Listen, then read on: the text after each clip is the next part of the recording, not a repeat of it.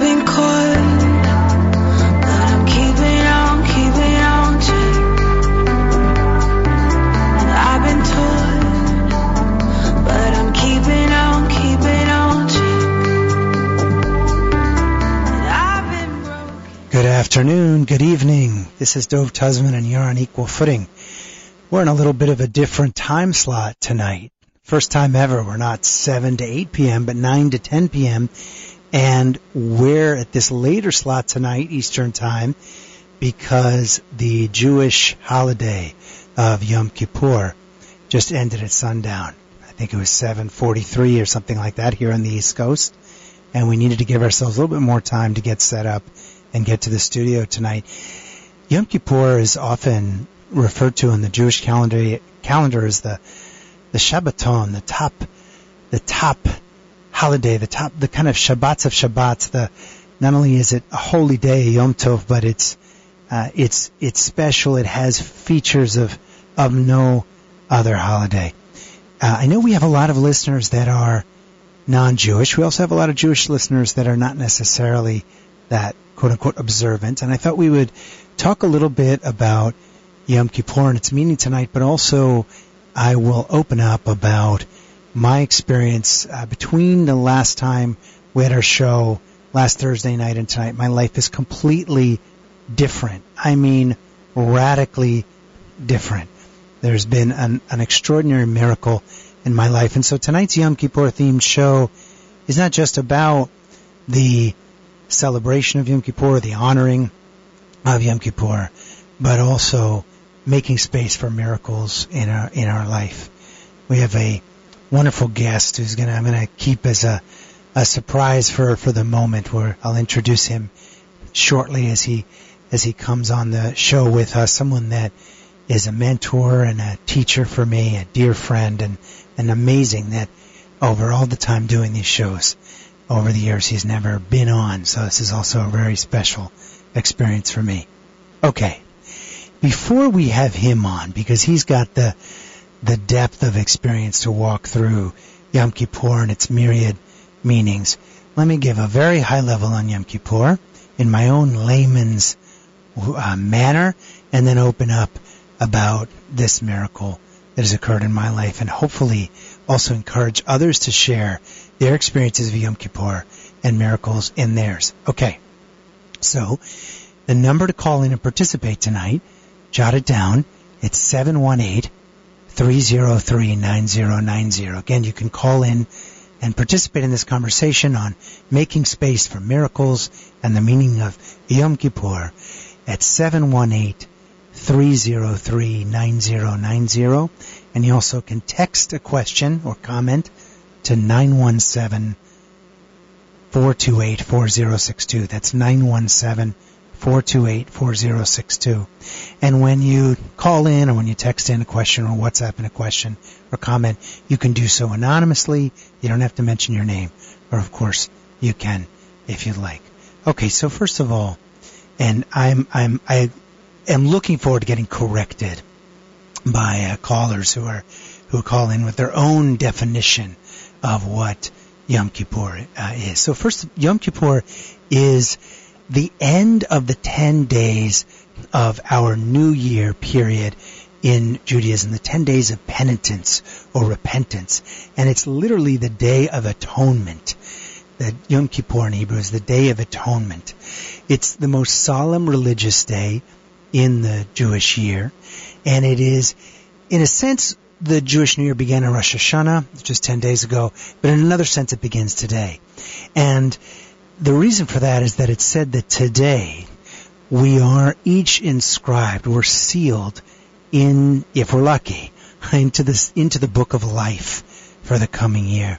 And so during these days of awe, these days of penitence between Rosh Hashanah and Yom Kippur, we would often greet people with traditional greetings in Hebrew and even in Yiddish, hoping that people will be inscribed in the book of life. But today, we hope that they have been sealed. We hope that we have been sealed in the book of life. There are several things that we do on Yom Kippur that have to do with this culmination of penitence. One is we go through a ritualistic prayer that occurs a number of times. I think it's 5 times, if I'm not mistaken, across the holiday of Al-Hayt. And it's on the heart, literally. It's we put our fist on our heart and we go through all the ways as we kind of pound our chest, go through all the ways that we have sinned, that we have transgressed in this past year, that we've transgressed against God, and or maybe more importantly, as we've transgressed around our fellow brothers and sisters. And the rabbi who's I'm about to welcome on the show explained today in a sermon at the Dvar Torah that I heard from him about the meaning of Al-Hayt, the meaning that why we touch our heart, why we pound our hearts, and it's not to hurt ourselves, but we pound ourselves on the chest, on our right hand on our heart during that prayer, to symbolize also that many of these sins, many of these transgressions also are filtered through passion, filtered through the heart, things that we didn't mean to say that hurt people, things that we didn't mean to do that hurt people. Both our higher being and our lower self often flow through emotions. So now with that, I want to now open it up for a much more erudite perspective and welcome on to Equal Footing my dear friend, mentor, and teacher, Rabbi Yaakov Bankalter. And Rabbi Yaakov is like a brother to me. I was saying before you got on the show, Rabbi, that I'm amazed I've been doing this show for so long and you've never been on, because it's always been a hope of mine to have you on. And I want to introduce you for a moment to our listeners, because you are a different sort of rabbi. And we've had a lot of rabbis in this show. We've had also priests and friars and Buddhist monks and so forth. But we've never had a Rabbi Yaakov. And that's because your own life experience is one of return. In Judaism we call it Baal Shuva, kind of a master of the return. And in this sense, it's that Rabbi Yaakov grew up in a secular family. He was joking in his sermon today that he grew up in a Jewish family, but also, they'd go out and celebrate sometimes by eating, lobster. And I know you've given sermons, Rabbi, about having cheeseburgers in your early life. I've heard you say that Judaism to you at times felt more like membership in a country club, where one's status was based on the size of the bar mitzvah. It wasn't something of deep spiritual essence to you, in your own words, as you were growing up. It didn't seem inspiring. And at that time, Rabbi Yaakov, as I know you, as my brother, as Rabbi Yaakov, you were known as Jerry then. And it wasn't until your junior year at Ohio State University, when, by the way, you were living it up as a member of a fraternity and you were bartending for party cash and so forth, that you were approached by a local Chabad emissary, a local Lubavitcher rabbi on campus named Aryeh Kaltman. And that Rabbi Kaltman asked you as Jerry at the time, are you Jewish? And I love the story, hearing that you wanted to say no. You probably wanted to avoid a moment of embarrassment or having to engage with this rabbi on campus, but you couldn't. And so you told him the truth. And that's how your journey began, from the Dolce Vita of dorm life to becoming a regular fixture in Rabbi Kaltman's classes. And ultimately, Jerry, you started to become more like Yaakov. Instead of attending Ohio State Buckeye football games on Saturday mornings, you were helping Rabbi Aryeh Kaltman make a minyan, make a group of 10 for prayer. And you went on your own journey of self-sacrifice and learning. You now have 9 kids. You're an emissary, shliach, an emissary rabbi in downtown Manhattan. Rabbi Yaakov, I have the great pleasure of having you in my life, looking to you for guidance. And I'm hoping that in this short 50 minutes that remain, some of our listeners can feel how and why you are so special. And Rabbi, thank you as well for joining this show on Making Space for Miracles, this Yom Kippur themed show, right after having gone through a 24 or 25-hour fast, having probably spoken 7 or 8 hours in sermons and prayer services without drinking a sip of water. You must be exhausted. And I'm so grateful for you to be on. Actually, I'm exhausted now because I just ate so much. I think I'm more exhausted from the eating than I am from the fasting. But yes, Yom Kippur, when you're talking all the time, makes you much thirstier. So no matter how much water you drink before the holiday, you spend the whole day talking it out. It definitely makes the need for water much more so than if you just onto yourself. But well, anyway, thank I you. hope you've slated your thirst. I'm impressed that you got the details of the story pretty correct. You remember the name of my rabbi, my exact details of how things happened. So I'm impressed that you. I guess you've heard my story over and over again at all the Shabbos tables. So maybe that's what did it. What did I miss in you being a Baal Shuva? And did I get that right? The meaning of Baal Shuva? Exactly. How are you different than your average rabbi? Okay, so first of all, the word Baal Tshuva today is used more as a term. The modern day Baal Tshuva is the person who grew up in a non-religious home who became observant and now today leads an observant life. In the actual Talmudic terms, it meant someone who's, like you said, a master of Tshuva. So today people who are Baalei Tshuva, it's more of a term to describe, it's not in actual, I can't say that I've done tshuva for every single thing in my life according to the exact way it's described in the laws of tshuva, the Rambam, but in the terms of the movement, let's say, that started, let's say in more modern day terms, probably in the 1960s and 70s, where young people were kind of like embracing their Jewish roots and going to yeshivas, that's which is really what they call the Baal Tshuva movement. I definitely was part of that. My time was more in the early 1990s, when like you mentioned, my junior year of college, and then went on to, after I finished college, and I went to yeshiva. I guess it captured the general ideas of the story, like many people, hundreds of thousands of Baal Tshuvas in all walks of life, whether through Chabad, whether through other Orthodox Jewish institutions, often found themselves at any stage of life, but definitely younger people are always more open to change because it's more possible for them. I was at a point in my life where, I didn't have a lot of commitments. Wasn't married, didn't have kids, wasn't set on my career yet. I was in between going to college, going to law school, so I was able to make a move. It was easier to become a Baal Tshuva, so to speak.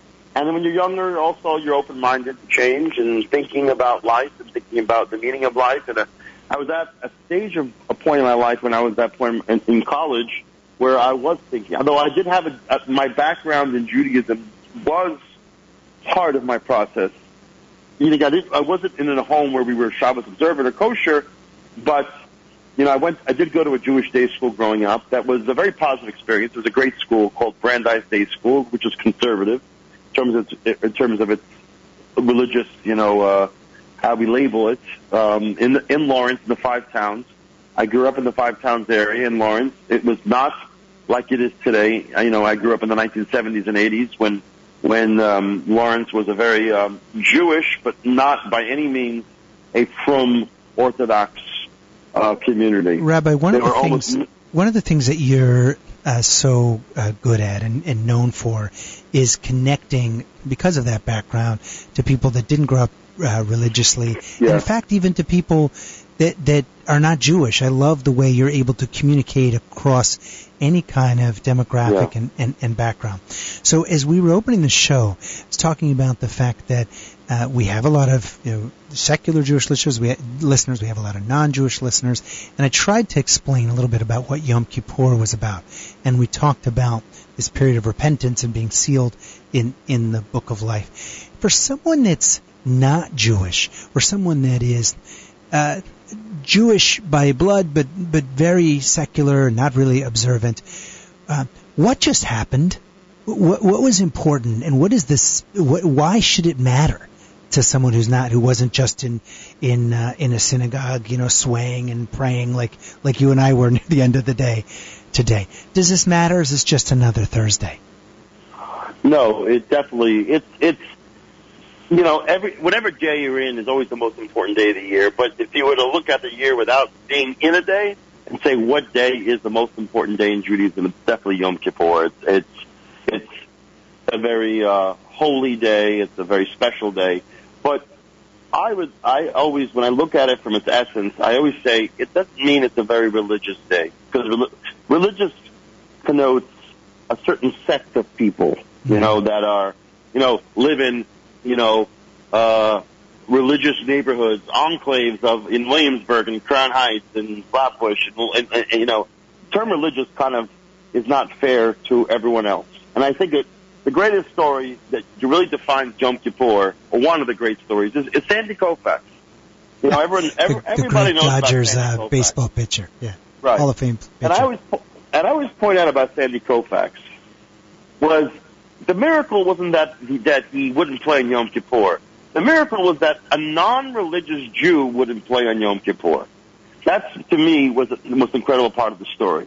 The stories he refused to play even in the Major League Baseball World Series because it fell on Yom Kippur. Correct. Now, once again, it's one thing when you take a religious guy. Let's say that I heard that recently there's two new religious players that just entered the Major League Baseball this past year from Orthodox homes. I don't know if you heard about that. And if they get past the minor leagues and make it to the pros, then I can play on Shabbos. But that'd be a nice story. But it's not like it's not Sandy Koufax. Right, you'd expect that from them. Correct. Sandy Koufax, I don't even know if he was fasting on Yom Kippur. I'd be surprised if he was fasting on Yom Kippur. So I think the incredible part of the story, which is why Yom Kippur is relevant for everyone, I mean, especially Jews who are not observant, is because Yom Kippur touches not just the religious Jews in religious communities like other holidays. Purim is a nice holiday, and people observe it. But for the most part, it's a religious holiday for religious people who celebrate Purim. It's like a joyous holiday that's often seen as almost like a sister holiday to Yom Kippur, which is such a solemn holiday. But to be honest, as a rabbi, I have to drag people to my synagogue on Purim, even though it's a party. It's a party and it's food. The one day a year when I don't give you any food unless you stay at the end, you don't even have to drag people. You just put it out there and people come. It's Yom Kippur. It's like the Sandy Koufax story. Why? Why did Sandy Koufax choose not to play the World Series? It wasn't even just a game.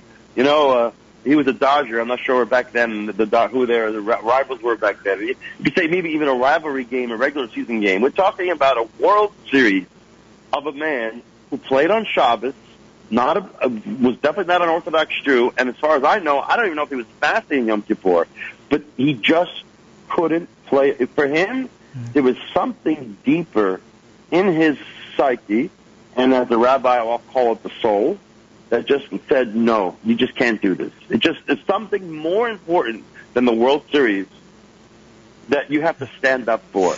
So I think Yom Kippur is that day where there's something going on inside the psyche of every Jew that just says, I just can't do it. And we all have that element within us that opens us up to the moment, that opens us up to miracles. We're going to take our first break, and Rabbi, when we come back, I want you to help connect for us the Yom Kippur and miracles. There's a historic connection between this concept and Jewish thought of this holiday and miracles. And also, we're going to do what we've started to do on this show, kind of a lightning round. We're going to fire to some basic questions on Yom Kippur and demystify some of the traditions. So we'll be right back with Rabbi Yaakov Bankhalter on Equal Footing on our Yom Kippur show.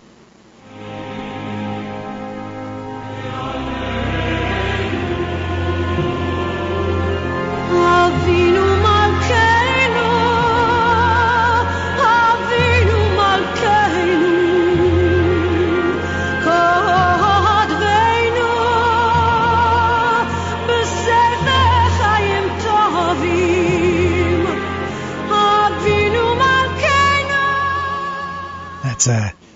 great Barbra Streisand rendition of Avinu Malkeinu, one of the songs that we do on Yom Kippur as a shared prayer experience as a congregation. Let's hear from one of our sponsors. I want to thank DocuVax, been with us since the beginning here at Equal Footing. And DocuVax is a very simple, easy to use digital medical locker. It works on your laptop or your smartphone. It's on the Apple and Android app stores. And it's a HIPAA-compliant digital storage facility that allows you to safely store and validate all of your basic medical information, your vaccine records, lab results, even x-rays and MRIs.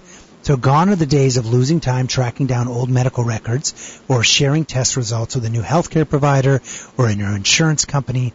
The DocuVax system, and that's spelled DocuVax, it covers over 60 different important elements of your medical profile, from COVID vaccines to flu and tetanus vaccines to colorectal and breast cancer screenings, even to blood type and allergy information. So get it all in one place. Get it organized. Get it validated. Sign up. Go to DocuVax.com or call 833-859-1933. That's 833-859-1933. And for as little as $6.99 per month, DocuVax subscribers can privately access all of their medical records from your digital wallet. And also, medical professionals are on call for you 24 hours a day. That's the best part. Any day of the year, 24 hours a day, you can validate your vaccine records, your blood test results, or anything else in your medical locker. You can provide it to a school, a restaurant, a gym, a concert venue, anywhere you may need to do that. And you do it on your own terms. You don't have to do it through a government system. DocuVax medical data is never accessible to anybody but you as the individual subscriber, and you share it by using a proprietary QR code-based system that keeps your data secure. So, put an end to worrying if you or someone else you care about is up to date on a particular vaccine, blood test, or important preventative screening. Take control of your medical life. Sign up at DocuVax.com or call 833-859-1933. There are group discounts available if you're a small and medium-sized business owner and you want to sponsor a number of folks to be able to join. That's 833-859-1933. Operators are standing by. I've been caught, but I'm keeping on to. I've been told. All right, you're back on Equal Footing. This is our Yom Kippur show, Making Space for Miracles. I'm Dov Tuzman. I'm joined by my friend, mentor, teacher, Rabbi Yaakov Bankhalter, gracious to have joined us after 24 hours of sermonizing and leading prayers. Rabbi, before we go into our lightning round of all these little things around Yom Kippur that I've always wanted to ask, like about the scapegoat and about the 5 rules and so forth, help us connect miracles in Yom Kippur, because on the one hand, we're brought up as Jews, maybe I'm going to not say this in a politically correct fashion, but almost a little bit dubious of miracles. I mean, miracles is kind of a Christian thing. There's a lot of miracles mentioned. Yes, of course there are miracles in the Bible and so forth, but kind of taught miracles are not in the current age. Those were in biblical times.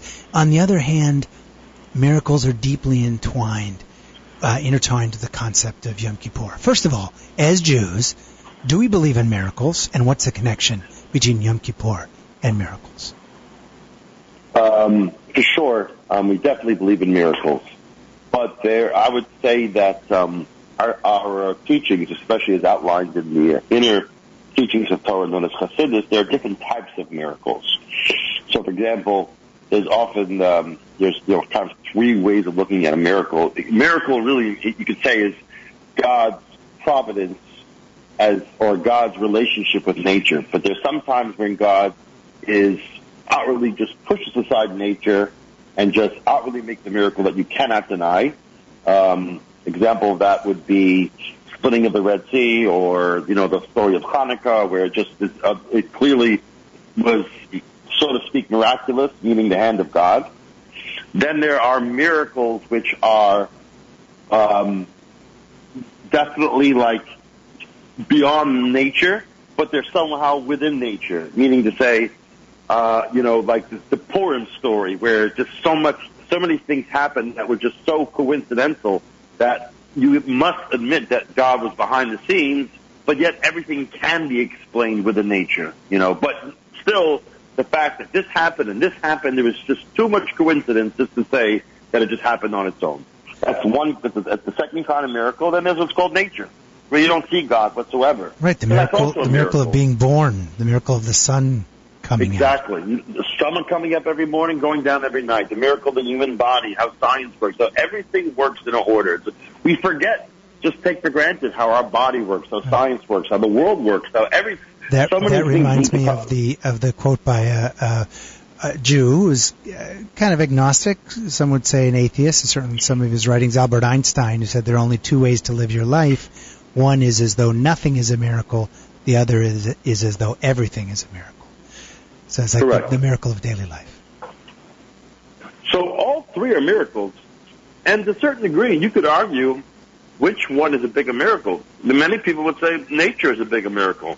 For God to so to speak, push aside the laws of nature is not necessarily harder for God than is nature. Nature, if anything, is the most miraculous.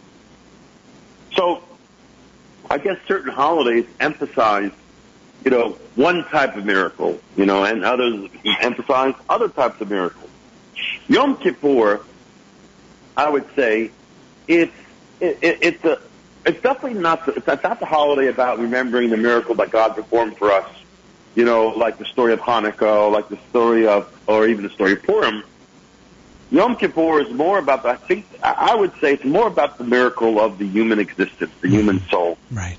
And this particular Yom Kippur, probably like 20 years ago, I was heavily thinking about September 11th. Almost all my sermons, I couldn't stop but mention something I read, that I heard, that I saw online. There was so much information. I mean, there's more information, clearly more information now with the internet, the way it is now in comparison to what it was 20 years ago, about what happened, about how it happened, about this story, about this individual. And the miracle stories of September 11th were the people that just acted in a way where, they revealed the miracle of the human soul. Those stories of those people who refused to think about their own safety because they had to stay with someone on the staircase who couldn't walk any further. And they end up perishing with that person because they refused to leave them alone. There are numerous stories like that. Yeah. I mean, how would a human being, where would they find that ability to not want to live, to want their own survival as much, what do they gain from staying with that person on the staircase? All the people that gave up their lives to save others, I would say that's the Yom Kippur miracle. And especially because, it happened around this time of year. It's a miracle of the human spirit.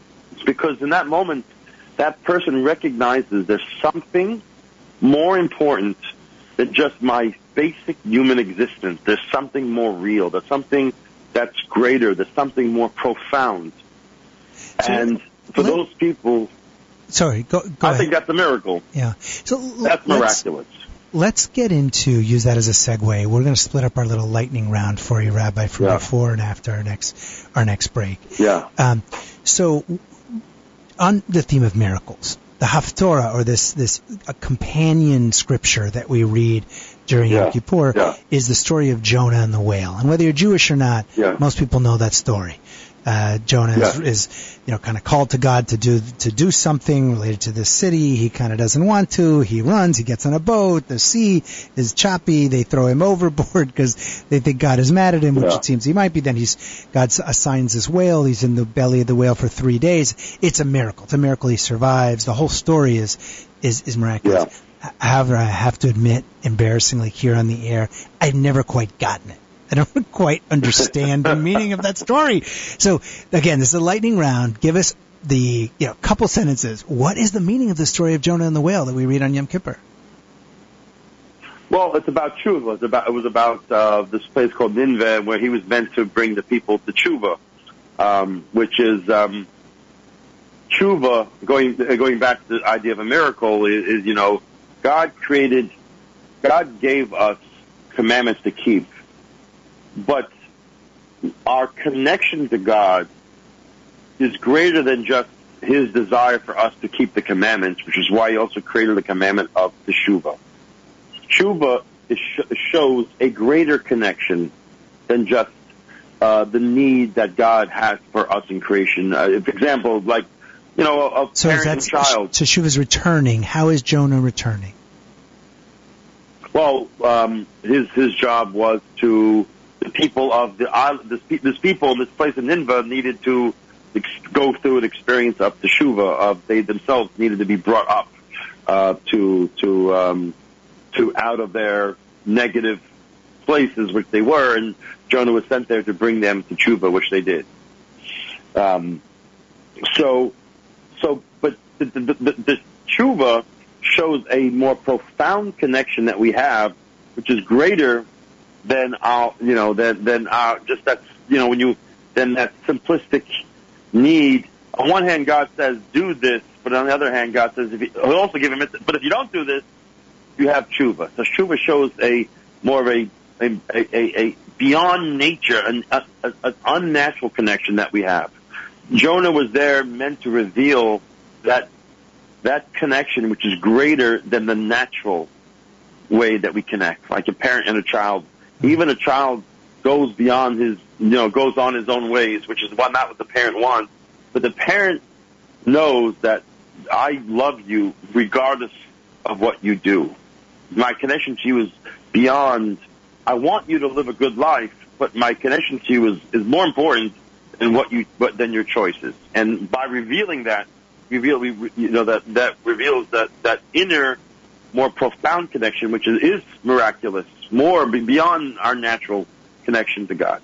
So let's talk about another, would seem like kind of unnatural things. Quickly, this lightning round, then we'll go to a break. Let's talk about two animal rituals that have to do with Yom Kippur. One is the concept of the scapegoat, which is an idiomatic expression that's made its way into general culture. And as I understand it, it's this concept of the high priest being instructed on Yom Kippur to lay his hands on a goat while confessing the sins of the entire community, because as individuals, we talked about that before we got on, Rabbi, we do the confession, the pounding of the chest and the confession of our sins on Yom Kippur. And then this goat is thrown off of a cliff. So it's like, it kind of, all the sins seem to go inside of this one being, and then that being is sacrifice. This seems pretty archaic in 2021. Did I get it right? And is there a mystical meaning of the scapegoat that is important for us to understand? I mean, definitely got it right. It is archaic. It doesn't. Listen, it's not just in Jewish. It's also religion, ironic because Jews have historically often been scapegoats. Yeah, I mean, listen. When people ask me questions about Jewish ritual that seems like outdated, I say, 100 years ago here in New York City, they used to have public hangings. It wasn't that long ago in Union Square. They would just literally hang people in front of the community. It's not just, obviously as time goes on, human beings evolve and things change. And what was important back then in all communities, in all cultures, are not as important, or at least there's a different way that we go about that. So meaning, yes, the scapegoat is not, it's definitely not part of Torah society, Jewish society today, although it is part of Torah, and it was, I guess you could say, is it sad that this creature has to go through this on our behalf? And yeah, it's sad. It wasn't a celebration. It wasn't as if, oh wow, we're happy that this animal dies. Opposite. One should feel sad that because of our actions, our deeds, this thing has to suffer. In our times, how does that play out? It plays out, in many things in our own lives that we see. There's suffering in the world, that there's pain, that there's disease, that there's sickness, that people that are lonely, are depressed, are deprived. It's all as a result of us, not necessarily, I would say, of our sins, but of a general negativity that surrounds our world today that we strive to overcome. And I think probably a lot of people in their own lives feel like themselves to be a scapegoat, like they were thrown down a mountain and made to suffer. And in a sense, And, I may not have the correct understanding here, Rabbi, but I think that a lot of us, when we, especially if for folks that only go to synagogue a few times a year, if you go on Yom Kippur, there is almost a sense in that communal prayer of confessing to sins, as if you are kind of that concept of putting the transgressions and the sins out there. You're like stating them out loud multiple times. And even though there isn't a goat that's, that the hands, there isn't anybody laying hands on a goat and throwing it off a cliff, it does feel like you're putting it out on the table, getting it out into the air so it can be gotten rid of. And we're going to skip this other question about this, the kind of evolution of that ritual, the kaparot ritual with the chickens. I was going to ask about that, but just in the interest of time, one more question before we go on a break about kind of our let's call archaic, or I believe archaic, Rabbi, outdated Yom Kippur ritual. Often on Yom Kippur we wear white colors to either symbolize like feeling like angels. Same reason we also don't eat, or one of the reasons we don't eat and drink. It's like we're almost like non-human, we're angelic on that day, and it also has to do with facing death, the kind of the white death shroud and so forth. But I was, in preparation for the show, also reading that in the Talmud it states that during this period one can wear white also as a part of like a matchmaking ritual, and that it was a period of big matchmaking where you'd single people would set their eyes on each other and kind of give a commitment for the year ahead. I think given that we don't eat on Yom Kippur, often have a headache, I'm not sure it's the best time for those big decisions, but is this still part of our tradition? Did I get that wrong in the first place? Actually, there is an interesting connection that you just touched on. So there's 2 days of the year that you're supposed to wear white, or it's spoken about in Torah about wearing white. One is Yom Kippur. The other day is Tu B'Av, the day which is actually a day of matchmaking, known for being a day of when men and women would find each other back in Talmudic times. So, and as a matter of fact, there's a famous Mishnah which says the two most special happenings of the year are Tu B'Shvat and Yom Kippur, so they're connected. And oddly enough, we both wear white on these days. Tu B'Av is like the Jewish Valentine's Day, right? Correct. Yeah, that's what everyone says. When is that for non-observant listeners who may not know the holiday of Tu B'Av? So it would take place either in July or August. It's always in the summertime. It's 6 days after Tisha B'Av. It's 6 days after the most saddest day in the Jewish calendar. And it represents kind of like the ascent after the descent, which what Tisha B'Av represents. But for many numerous reasons that the Talmud outlines, it's considered to be, oddly enough, a strangely happy day following Tisha B'Av. And there's a connection to Yom Kippur, and some, to this day, have a custom that is to wear white. There are many Jewish single event parties, and you'll see Jewish singles wearing white, and they call it a white party. On Tu B'Av.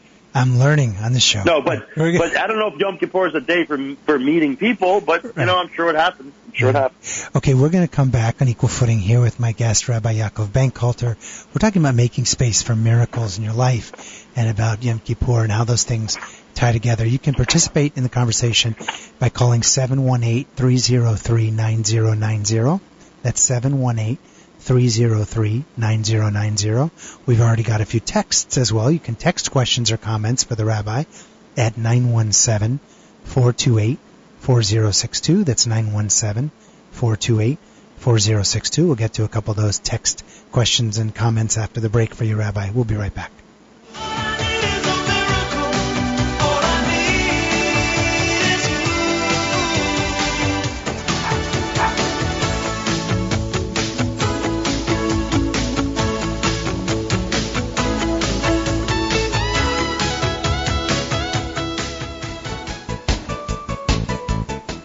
Footing with Dove Tusman is sponsored by MDCS Dermatology, your experts in skincare. With 2 Manhattan locations and 4 offices in Long Island, including Plainview and Commack, the dermatologists and skincare surgeons at MDCS are proud to be affiliated with the Albert Einstein College of Medicine and New York Presbyterian Hospital. So schedule your next skin exam in one of MDCS's convenient New York area locations. To make an appointment, go to www.mdcs.live or call 212-661-DERM. That's 212-661-3376. You can even schedule a virtual video visit with MDCS's board-certified dermatologists from the comfort and safety of your own home. So go to www.mdcs.live or call 212-661-3376. And don't forget to mention Equal Footing for 15% off all cosmetic procedures. I've been caught, but I'm keeping on to. All right, you're back on Equal Footing. I'm Dov Tuzman, and I'm here with my guest, Rabbi Yaakov Bankhalter, friend, mentor, rabbi, great spiritual teacher. Rabbi, let's get to a couple of questions that have come in by text as part of this lightning round on Yom Kippur. One person writes that their understanding is that today, Yom Kippur, was their last chance to change God's judgment about being written in the book of life and to demonstrate repentance and make amends. However, is there any other chance over the next few days, because they've heard differently? I have too, Rabbi. I've heard that too. I've heard that today was the last chance, and then I've heard that the coming holiday of Simchas Torah is the last chance. Is it done? Like, let's say you're either Jewish, maybe you're even non-Jewish, and you wanted to make amends. You wanted to ask people for forgiveness, because people ask for forgiveness of others and give forgiveness on this day. But you know what? You had a caffeine headache, or you forgot, whatever. Someone was on a different time zone. Is it too late? Is the book of life closed? I can't imagine that would be the case. Yes, obviously there is some idea that your Rosh Hashanah is deciding and Yom Kippur is the feeling, but I am a Chabad rabbi, and my Rebbe, the Lubavitcher Rebbe, was the ultimate optimist and would always find sources and reasons to always think that there's always a chance. As the lesson we say on the second Passover, without going to another holiday right now too deeply, but basically 1 month after Passover, we recognize that there's always a second chance. I cannot believe that I have more compassion than God.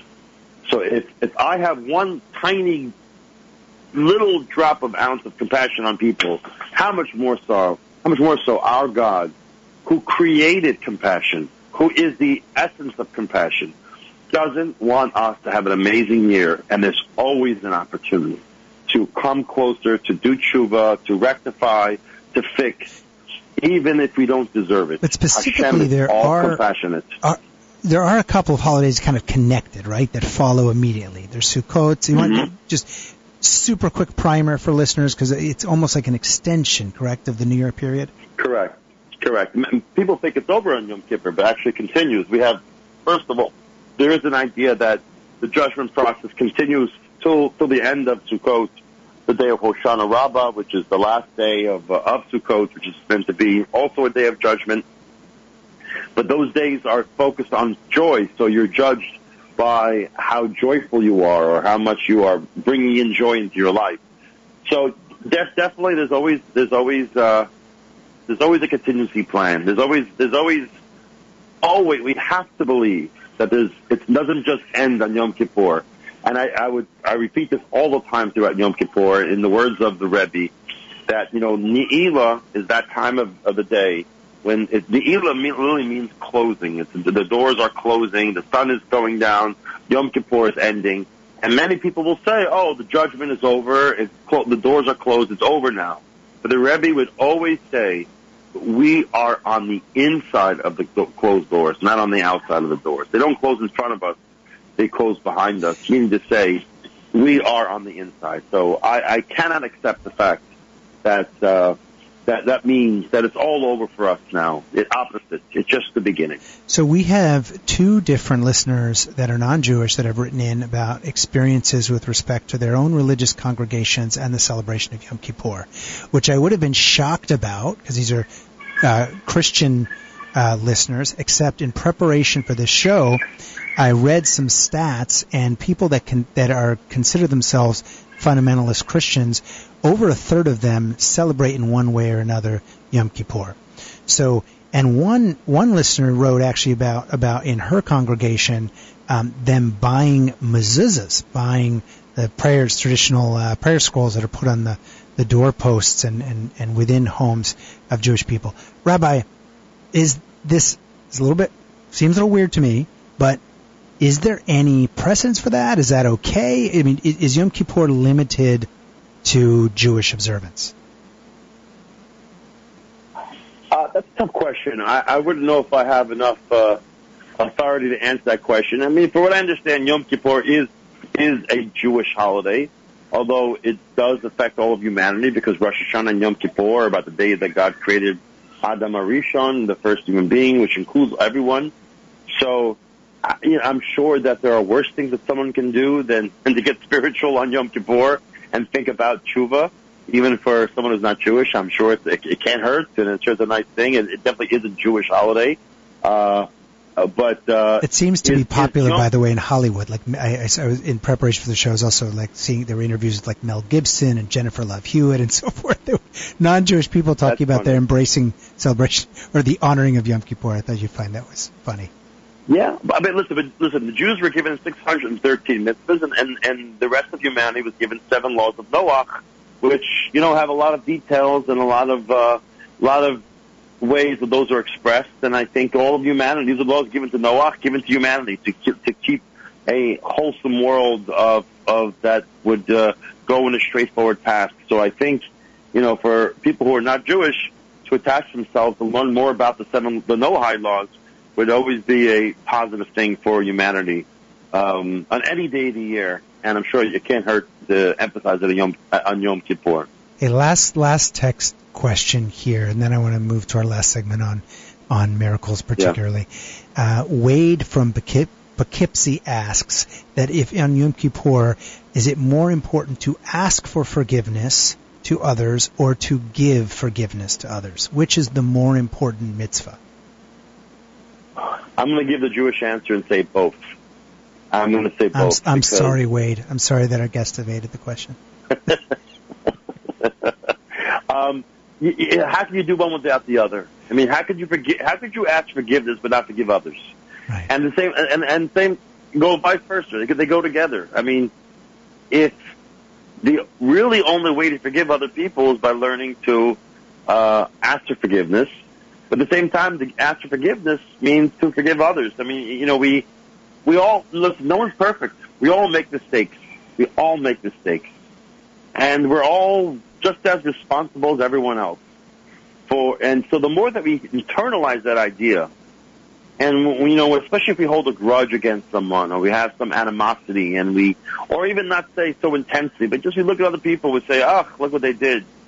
If we would really understand that person is just as frail as I am. When it comes to myself, I always make excuses why I make mistakes because, my nature is to sort of see myself in a better light or understand, have compassion on myself, what do you expect, with the kind of childhood that I had, with what I went through, what do you expect? Of course, we should feel the same way about other people. If we see someone do something wrong, separate the action from the person. The action is not indicative of the person. Opposite. They did something that was really not what they were. It was, So the more we can do that with other people, the more we're justified in asking for forgiveness from other people. So I think it goes together. That resonates for me because for me it feels like the granting forgiveness, especially if you kind of go into it not wanting to, feels like the harder thing to do. To ask for forgiveness, but it's a great question. I never thought about it that way before because it's really a two-sided thing that we do. I always start, as I did last night in my Yom Kippur service. I actually start with that. My first sermon is before we ask God for forgiveness. Let's everyone right now pick the person in your life that you're most angry at. Forgive them right now. Yeah. With the bottom, try your best. It's not easy. Go ahead. Yeah, do that's it harder right than now. asking. Yeah, it is. Well, we're gonna come back, and after the break, I'm gonna open up before we end about a massive request for forgiveness that I made between this last show and tonight that the rabbi was a part of. We'll be right back for our last segment of Making Space for Miracles, our Yom Kippur show with Rabbi Yaakov Bankolter. Ooh, baby, do you know that's what? Ooh, heaven is a place on earth. They say in heaven, love comes first. We'll make heaven a place on earth. Ooh, heaven is a place on earth. Rabbi Bankalter and I are from the same generation. We're virtually the same age. Belinda Carlisle. I'm sure you recognize Rabbi. All right, let's quickly do a little plug for one of our wonderful sponsors. We couldn't be on the air without our sponsors. Thank you to Manhattan Medical. And Manhattan Medical does something very important. It's often difficult for us to talk to, and that is effectively and safely treat erectile dysfunction. Erectile dysfunction affects more than 50% of men at some point in their lifetime, and many people cannot take the traditional remedies that are out there. Those expensive blue pills have side effects that some folks cannot abide due to other comorbidities and circumstances. Manhattan Medical utilizes a new effective gains wave therapy for erectile dysfunction, and it achieves excellent results. It's non-invasive, it's surgery-free, it's painless. And Manhattan Medical is not just available in the New York area. You can call for a teleconsult from anywhere in the United States. And if you mention you heard about Manhattan Medical's Gains Wave erectile dysfunction treatment on Equal Footing, you get a free consult, and that's a $250 value. Manhattan Medical's Gains Wave therapy can help you. Doesn't matter your age or circumstance. Put an end to the emotional suffering, that quiet suffering that so many people go through when they're experiencing erectile dysfunction, or if you're in a relationship where that's being experienced. Call Manhattan Medical, 888-ED-CURE-9. That's 888-ED-CURE-9. Again, you can get a free consultation if you mention that you heard about it on Equal Footing. And the numbers are 888-332-8739. Manhattan Medical's erectile dysfunction treatment, 888-332-8739. Call now. I've been caught, but I'm keeping on to. I've been told. Okay. You are back on Equal Footing. We're talking about miracles, talking about Yom Kippur. I'm here with Rabbi Yaakov Bankalter. And let's quickly take a caller on line 3 and then end with a personal story. Caller on line 3. Let's see if I can do this. I'm not technically able to do that yet. Okay. Rabbi, many of my listeners know that I've had a multi-year journey through in the criminal justice system. It was related to a white-collar conspiracy to commit accounting and securities fraud issue from about 6-7 years ago. And it's been a very difficult journey because as part of that process, I ended up, unfortunately, being arrested while I was overseas. And although the government said that was accidental, whether it was accidental, coincidental, or purposeful, it did result in 10.5 months of incarceration overseas and some horrible things that happened there. I've been open about that on the show and in other venues. I was physically assaulted, sexually assaulted. I was in a prison in Colombia. I had been in Colombia visiting a hotel project over a weekend in September 2015, right around this time, Rabbi, right before Rosh Hashanah in 2015. And it really altered my life fundamentally. In many ways, I felt it altered my life in terrible ways, and I would never be the same. I would never recuperate. You, Rabbi, were there even 2 days after I came back from Colombia to the United States. You've been with me throughout that healing journey. And this past Friday, I had the last hearing in that respect. And I did what was the most difficult and direct teshuvah experience that I've had in my life, which was a statement in front of the judge where I took responsibility for what had occurred, and I asked for forgiveness, and I asked for a second chance, and I was given that opportunity. I am now done my legal case. I no longer have to be concerned with respect to incarceration again, God forbid. It was like a massive weight on my shoulders, a cloud over me for many, many years. And Rabbi, to me, that felt like a miracle in court that day. There was extraordinary emotion. And as we've discussed, I didn't even feel like the words that I said came out of my brain. They really came from my heart. And the night before that hearing, I called out to you and asked you if you would be willing to go with me to the Ohel, to Rebbe Menachem Schneerson's grave in Cambria Heights in Queens and pray there. And it was last minute, and you have 9 kids, and you're extremely busy, but you picked up everything and went with me. And at the gravesite, you told me to read Psalm 50, because I'm going to my 50th year.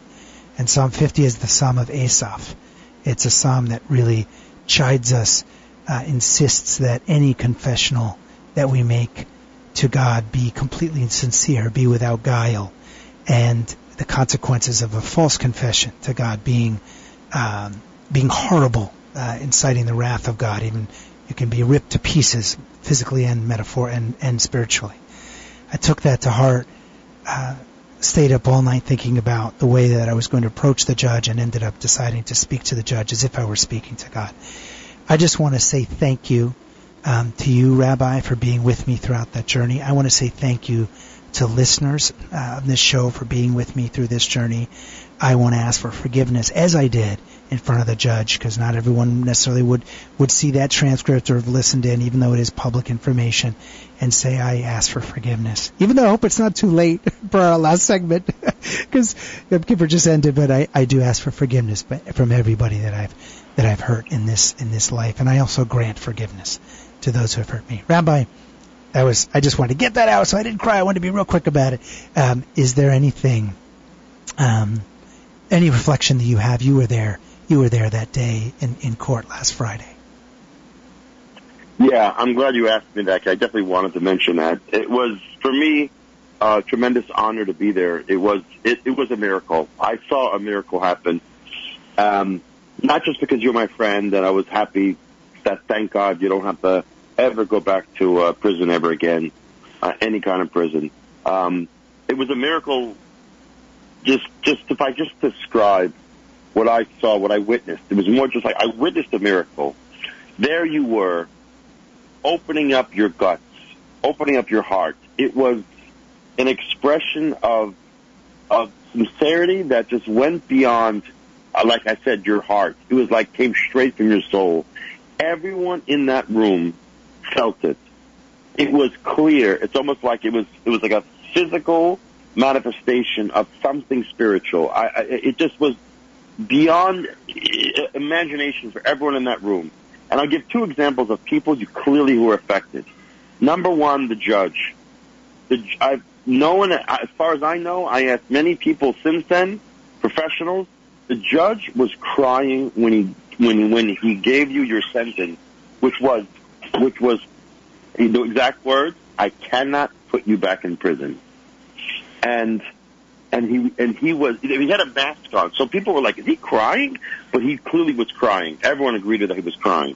When does a criminal judge cry when he gives out a sentence? So very stern, very objective, and somehow he was emotionally touched. Did he even know why he was crying?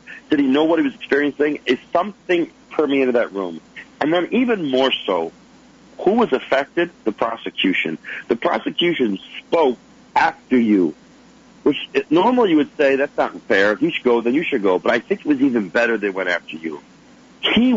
I saw how he was affected. He spoke for maybe 4 to 5 minutes tops. He had nothing to say. He tried his best to be a prosecutor. And by the way, he was a Jewish man. He tried to be a prosecutor, tried to stay by his stance that you deserve, God forbid, a long jail sentence. But it was clearly lip service. He didn't even mean what he was stumbling on his words. He couldn't even get it out. It was almost like it wasn't even, he didn't find it within him even to Rabbi, say it with the same dramas that he did. I'm sorry to interrupt, because I know we're going to interrupt on time, but I just wanted to say, because I have a very secular background in certain regards. I've gone through my journey in the desert, so to speak, as an atheist, and I would say, make space for miracles. I felt it as well. It felt like a life-saving miracle. I hope to talk about it more in a show in the future. You're such a big part of this. I want to thank you, and thank you for also finally coming on the show, and thank you for opening up. Thank you. And I apologize to those callers on line 3 and 4 that we've not been able to get to. We'll get to you next week. Right, and no offense, though, but we're let's hope for the Yankees. All right, with that we'll go. Good night.